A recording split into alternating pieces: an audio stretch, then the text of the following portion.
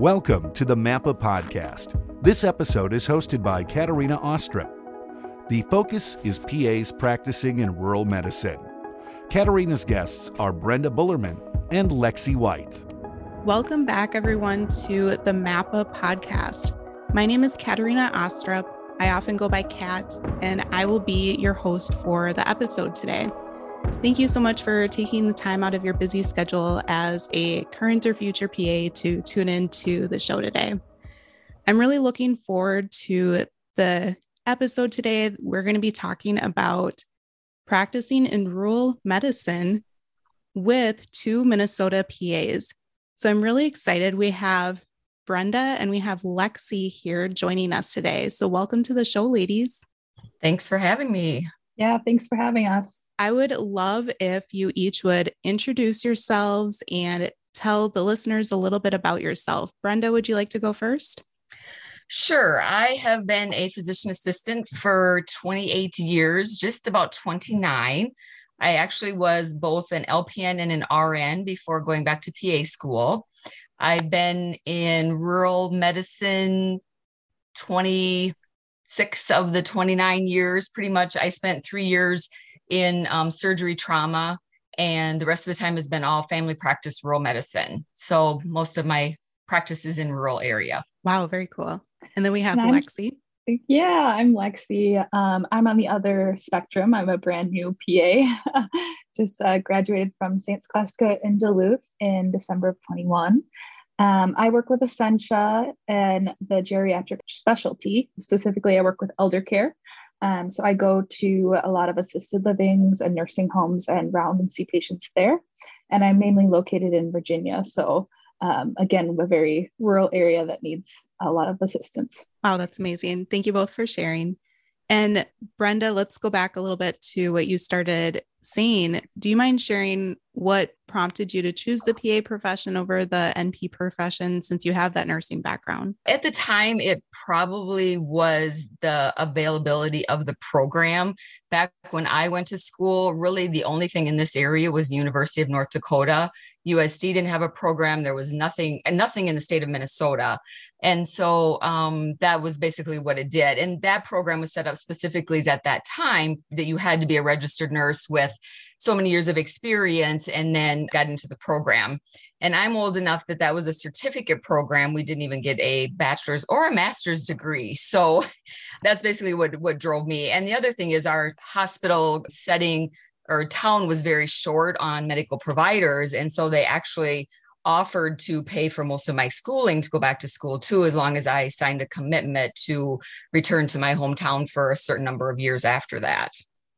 Very cool. That's great that you were able to serve again in your community and find a way to help with paying back some of the student loans. Although I would imagine it's probably not quite the over six figures that we're used to nowadays, but that's really cool that you were able to get your training back then as well. That's awesome. And then Lexi, what prompted you to work in the specialty that you are working in, and how did you get that job as a new grad? Sure. Great question. Yeah, I have always had a special place in my heart for the geriatric population. I started my healthcare career as a CNA, so I kind of worked from the ground up, which I always recommend anyone in healthcare kind of does, at least for a short time. It really helps you understand how you work as a team and how every person is integral in the care of a patient. But I started out there and then really had a good experience shadowing a couple PAs and decided that's what I wanted to do. So went to school and during rotations, just kind of was open to different avenues and kind of keeping an open mind instead of pinpointing on what I wanted to do, which was great. And then my elective rotation was in elder care. Sure. So I did a rotation in Duluth with the elder care team there. And I loved the flexibility, the autonomy that they let you have. So we work closely with the MDs on our team to they do typically admission visits and regulatory visits, but they really give us a lot of autonomy and value our opinion, which is nice. And it's just a great service to have for the community, just really to help primary care providers not be so overloaded by these clinic or these patients constantly, needing appointments because they're generally pretty complex patients. So yeah, I really enjoy what I do. And because I had that rotation, I kind of had an in, and it was very, I don't want to say easy, but it was gave me a little bit of a step up in transitioning out of school and kind of right into a job. So that was very nice. I was very lucky. So a follow-up question for that, to add a little bit of clarity. Are you saying that the patients that you see reside in nursing homes and you help treat some of their care, but they still have PCPs and you kind of work with their PCPs, or how do you kind of share in the care of your patients? Sure. No, that's a great question. So if it's an assisted living or a nursing home in which those patients are there for long term, I serve as their PCP. Sure. So prevents the need for them to go to the clinic. And typically, if we need things like labs, chest x-rays, those types of things, they'll come actually to the facilities and either, draw the blood or do an x-ray or something. For the more complex imagings, they still have to go to the clinic for those types of things. But otherwise, yeah, I serve as their primary. In terms of TCU, so if it's a rehab-oriented facility or part of a nursing home that has rehab associated with it, we will kind of serve as the PCP for the meantime, just, Sure. Making sure doing their rehab and that their medical needs are taken care of, since they're generally pretty acute, try and get people out of the hospital as quick as they can in a safe manner. So they usually have a lot going on and need a lot of care. So we kind of take over that role for their primary until they're able to transition home. And then Brenda, you had mentioned that not all of your time practicing as a PA has been in rural medicine. Do you mind sharing what you had practice in originally and then how you transitioned over into rural medicine and what that looked like? So the first 12 years, I actually was in my hometown and practiced the rural medicine. So I was family practice. I worked full time and I had a MD that worked just a couple of days a week with me. And then I ended up transitioning to trauma surgery for 3 years over in Sioux Falls and drove. Our plans were to move there and that didn't fall through. My husband got a different job. So we decided to stay in Adrian, and it was a 45-minute drive one way. So I decided to come back to the clinic when the provider that was there had left. And Sure. then now just in the past year, I actually have moved to a different area, Hendricks, Minnesota. We actually have a lake home close to there. And so I'm still in a very rural area. The town is only 700, but we serve a lot of small towns around this area. We have 2 MDs and myself, and then a nurse practitioner. And so now I'm doing a little bit of everything, emergency room, hospitalists. We take care of a lot of skilled people in the hospital that are in swing beds. So actually a little bit of everything, which I really enjoy the variety, where previously I was just in family practice in a clinic 8 to 5. And so I kind of like doing a little bit of everything. Sure. That's great. I love how that shows the diversity of the profession. Are you in outpatient medicine also right now, or are you only doing inpatient medicine currently? No, I'm doing both. Yes, I'm Okay. doing clinic as well. Yes. Well, I think that both of your stories show how the PA profession can be used in multiple different ways, lots of different specialties, and the luxury of being able to change specialties throughout our careers. I agree. I think that definitely is a plus for physician assistants versus some of the nurse practitioners that are more specialized.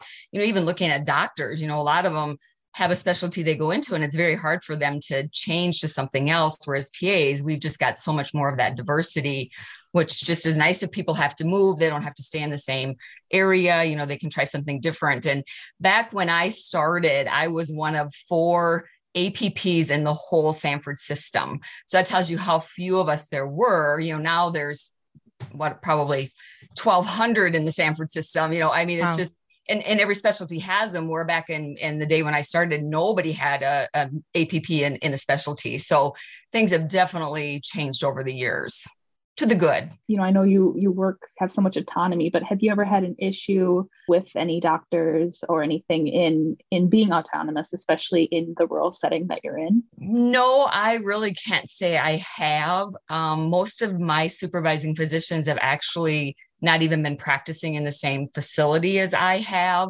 I have used a lot of the specialties. So versus always going to maybe my supervising physician, just knowing they're very busy in their clinic practice and it's a different town. A lot of times if I had questions, I would go to the specialist or specialty to get some of my questions answered. And not that family practice wasn't, my supervisor wasn't willing to answer those, but sometimes they didn't always have the answer either. And so I just found going to that specialist sometimes gave you a little bit more answers. But as far as having anybody ever try and limit what I did, I've never had any problems with that, which is a big plus because I know that probably does happen in a lot of facilities.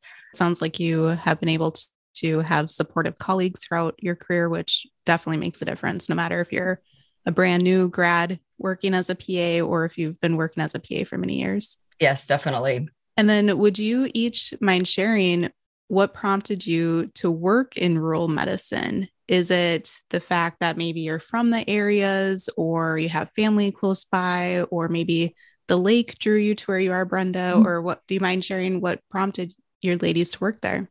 So I started because I lived in that community. And again, I had some assistance going back to school. It had always been a dream of mine to be a doctor. And then when I met my husband, he was a farmer. We were in a small town. I just kind of thought, well, the chances of me going back to medical school, working in a rural area probably isn't going to happen.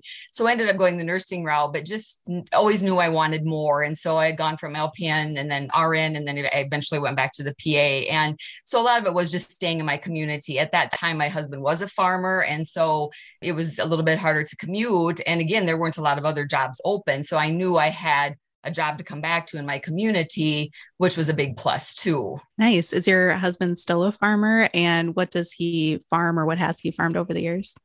No, he quit farming in 2000. He still works for a farm store. So he does marketing of their pigs and does a little bit of anything and everything. So he still drives an hour and 20 minutes every day back to work in Adrian, even after we've moved. Oh, wow. So, yeah, one of these days he needs to find something different, but he likes what he's doing. So I don't want to say anything. Sure. Yeah. Some people don't mind those long commutes. I am not some of those people, but some people don't mind them. Yeah, me either. And then Lexi, what prompted you to work in rural medicine? So I grew up in a very rural area. So it's always kind of hit close to home and been something I've been passionate about, just seeing there's so much need, and there's need everywhere, but just for the people who don't have the resources, you want to give back in a sense. So I'm originally from central Wisconsin, but came up to Duluth for school and just loved the area so much that we just kind of stayed here.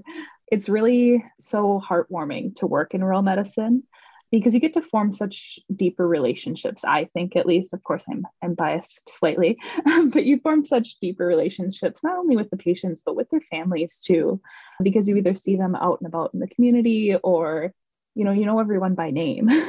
So that really can help their care and really make you have a better relationship with them, with staff. There's just so many pluses to being a rural provider. That leads me into my next question. It sounds like you touched a little bit on that, but are there any other pros that you would see to working in rural medicine? Yeah. Like I said, the relationship building is huge. It's nice to have, specifically in the population I take care of and in my job as it is, the staff is basically my coworkers because I don't see my peers that much. I'm kind of on my own doing more so mobile medicine than anything. So it's nice to have those good, solid relationships so we can take care of everyone properly. Also, you had kind of mentioned it, but the nature is very nice. Being somewhat secluded and having, the woods and the lakes, it's beautiful, and it's a nice plus than big noises in a city. Sure. That's for sure. Great. And Brenda, would you add to some of those pros that you would find? Being part of the community. I mean, you're just involved in a lot of things. Like Lexi had said before, you're involved in different community things with people I think when you know people, you maybe remember things about them more. You remember some of their past medical history. And sometimes I think there's a little bit easier ability to care for them. I've really found that now in the last year since moving. I came from a town I knew everybody and grew up in, and now I know nobody. And just trying to remember names and remember, what their past medical history is. I spend so much more time reviewing all of that information before I see someone. So, I just think it's just so much easier caring for people when you associate with them a lot more, you know them, you're doing things with them in the community. And it's just, yeah, just kind of like family. Your patients are like your family. I really love that. I think that that's wonderful that you guys both feel as though the community is a big draw to you. I would like to ask a question, though, to kind of view the flip side of that. Do you feel as though it's hard to maintain professional boundaries when you are in the community so much with some of your patients? Or do you feel as though most of your patients do very much still respect your boundaries as well, and, don't walk up to you and ask, medical questions in the middle of the store or things like that? Or do you mind sharing some of your experience with some of that? For me, that definitely was a con, because I couldn't go to the grocery store. I couldn't go to a sporting event and someone would come up and ask me a question. I had people show up at my house after a sporting event wanting me to check their child because they got injured. So that is a big con. And part of that too is just being that provider and being in the community. You just have to expect that. But that probably was the one big drawback. And the other part that's really hard, I found, is, your HIPAA laws. You have to be so very careful, even to the nonchalant, well, how are you today? You have to be careful of, because if you just saw them in the clinic, you don't want to be asking them, how are you doing? Because then someone knows that they were in the clinic. So you really have to be very careful, about some of those boundaries. And I just found myself always probably coming across as though maybe not caring when I was in the community, because I once had a friend say, well, why aren't you asking me how I'm doing? Well, we were in a group of people and I said, I can't ask you that. There's other people around here and I can't, give that information that I've even seen you. And so those were some of the hard things that you had to deal with, and that were probably a little bit more of a con. But I think the pros far outweighed that. Yeah, I can imagine that'd be really challenging. No, that's a great point, Brenda. It's the HIPAA laws. It's very real. It's not something that you necessarily would think you'd have to think about, but it's such a very true and great point that, you have to be conscious of those things, seeing people out in the community. And I thankfully have not really had to deal with that very much, because the patients that I see are in an assisted living or nursing home. Sometimes you'll see family out and about, but with COVID, a lot of people don't recognize your eyes and up. So yes, exactly. That's valid. A little bit more unintentional boundary setting. That's a silver lining of COVID. Would you ladies have any more cons to add about working in rural medicine? I would say the other thing for me was I was the only provider in the clinic and really never saw another provider. They were maybe there half a day a week if I had a day off.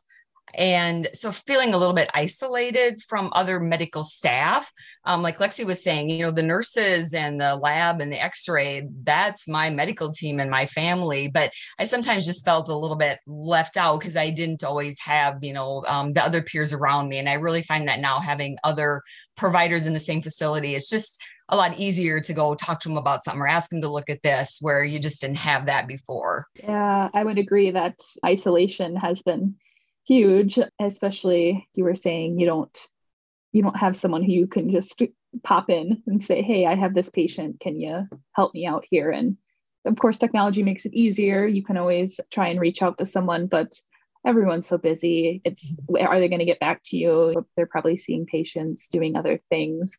So it's not as reliable or as quick of a response as, hey, do you have a second? So it's just an adjustment, but I agree with Brenda that I think the pros outweigh the cons that we deal with. I just want to add one more thing too, that I've really found this last year now working in emergency medicine, is with the whole COVID and now the decrease in nursing staff. And we have just had such a difficult time getting patients to a higher level of care. Normally you'd call the transfer center, you talk to the specialist, they were out. Well, now they don't have a bed. We've had severe COVID patients. We've had other severe patients that we have had in our hospital for days before we can get them to a higher level of care. So that definitely is a disadvantage right now. I'm hoping that's going to change, but you don't hear anything good about the nursing shortage getting better. It's just more about getting worse. So that definitely has been a disadvantage too recently. Yeah. And I find it interesting that you added that kind of at the end, Brenda, because working in the cities, I would have that as a huge concern of just getting patients access to care or referral to a specialist. But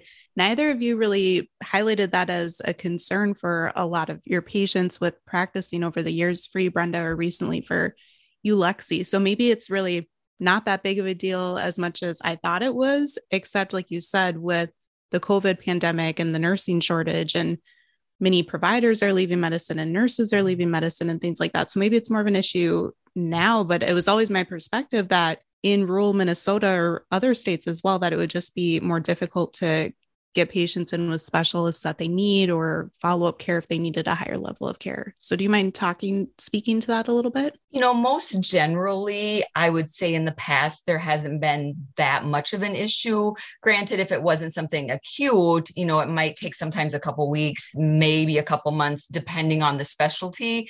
But I've really seen the last year, just even acute things, normally that never used to be a problem. I mean, if we had someone in respiratory distress, we could get them out right away. And now we keep them for days. We haven't used a ventilator in the facility I'm in ever until I've been here the last year. We've had it a couple of times that we've actually had to put people on the ventilator. So it's even increasing my skills as a provider, having to just learn a lot more. And I'm constantly going to up to date and reviewing things because these patients we just never had to care for because we got them out right away. So it's really changed my whole perspective with medicine and just updating my training and those types of things. Thank you for staying up to date on all of that and providing the care that you're providing, because that's challenging and it just shows that you're constantly learning throughout your career. Yeah, I would say I kind of come at it from a different angle. A lot of the patients I see typically are more end of life, not always, of course, but more, they don't want to, I won't say even comfort care, but they don't want to go searching down rabbit holes. So it's not something that I typically have to do a lot, refer out. I will say again, technology has been super helpful. I know a lot of different people and feel totally comfortable just my chart messaging someone or reaching out and, saying, hey, I don't want to waste your time and give you the whole spiel because it's not fair to your time either. But is this worth referring or can I manage it on my own? And I've had good response with that and people have been really helpful. And I think it's time saving on all ends too. And speaking of technology a little bit, have either of you ladies noticed that telemedicine and that type of role has played a higher role with patients since the COVID pandemic? Do you ladies use that in your practice, or does it just kind of depend upon the specialty that you're in, or do you have experience with that?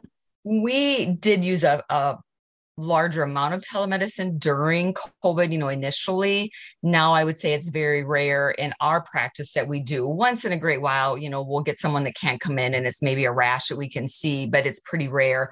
I think we see a lot more of it being used though with specialties, that don't want to drive the distance to rural area. And so they see the patients in telemedicine, which is good because we're getting the patients seen, but most of the patients that they are seeing are elderly and don't like the telemedicine. And so it sometimes becomes a little bit difficult that way too, getting them convinced to see a specialist that way. Most people would rather just drive the distance and go see them where they are, but it's just so much handier for those that don't drive or can't get a ride to have the specialist come to the facility. Yeah, I would definitely agree with Brenda on that population, the elderly population, not liking the technology necessarily as much.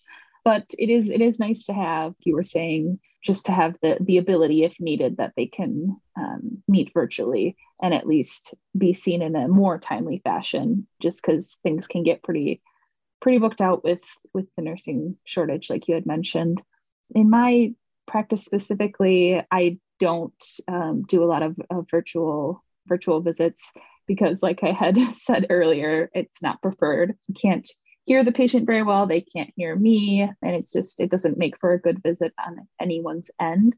But it is nice to have in case there's a big COVID outbreak again, or something happens, winter's coming, the roads are bad, I can't make it in. It's nice that we have this set up now for those instances as a just in case, at least in my case. But it is nice, I know, for other providers who do primary care and it's maybe just a medication management visit, something like that. It is nice to have. And I don't think it'll be going away ever. So it's a nice service to have if we need it. Yeah, I completely agree with that.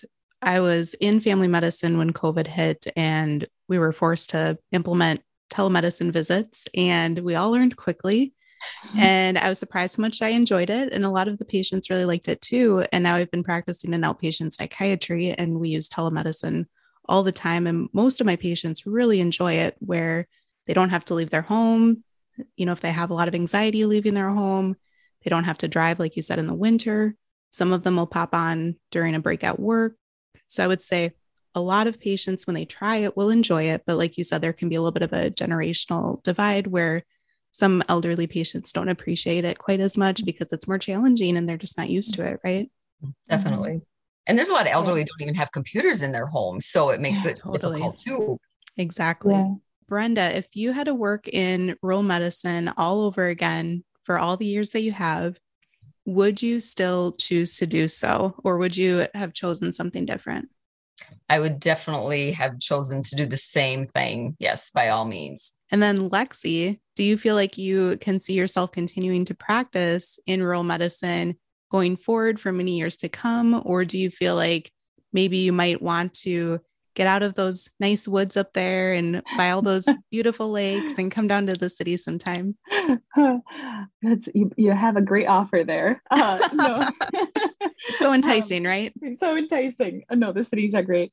I do think I will continue to practice rural medicine for the foreseeable future, keeping open to all possibilities. You never know what'll pop up, but it's going really well right now. Well, I've really enjoyed our conversation and the different perspective that you ladies have given, with experience on one hand with Brenda and brand new grad with Lexi on the other hand, and how you ladies have portrayed that PAs can work in a variety of specialties, even within rural medicine. Do you feel as though you have any last pieces of advice for any current or future PAs considering rural medicine in the future? I think just rural medicine is so important to remember kind of what we learned in school, that your history and your physical is so much of your diagnosis. And I think so many times people want to go to the big cities because they have the big equipment and all of the valuable tests and those types of things to do. And you don't need that to practice and to be a good provider. And there's just so many pluses that we've talked about being in rural medicine that it's just as important as going to the big city, probably more important. Yeah, that was well put. I would add for any new future PAs or people in school not to be daunted by rural medicine or rule it out. It's something that there's a lot of fears about. And I would encourage people to take rotations or shadow someone, even if you haven't been accepted or started a program yet, really to get the experience and ask questions and kind of live in the life of what it would be like, because you might love it. And we can always use the extra help. So keep an open mind and be at least willing to give it a chance. Thank you both so much for joining me on the show today. I have really enjoyed our conversation, and I think the listeners will find a lot of valuable information as well. Thank you for having me. Yeah, thanks for having us. This is great.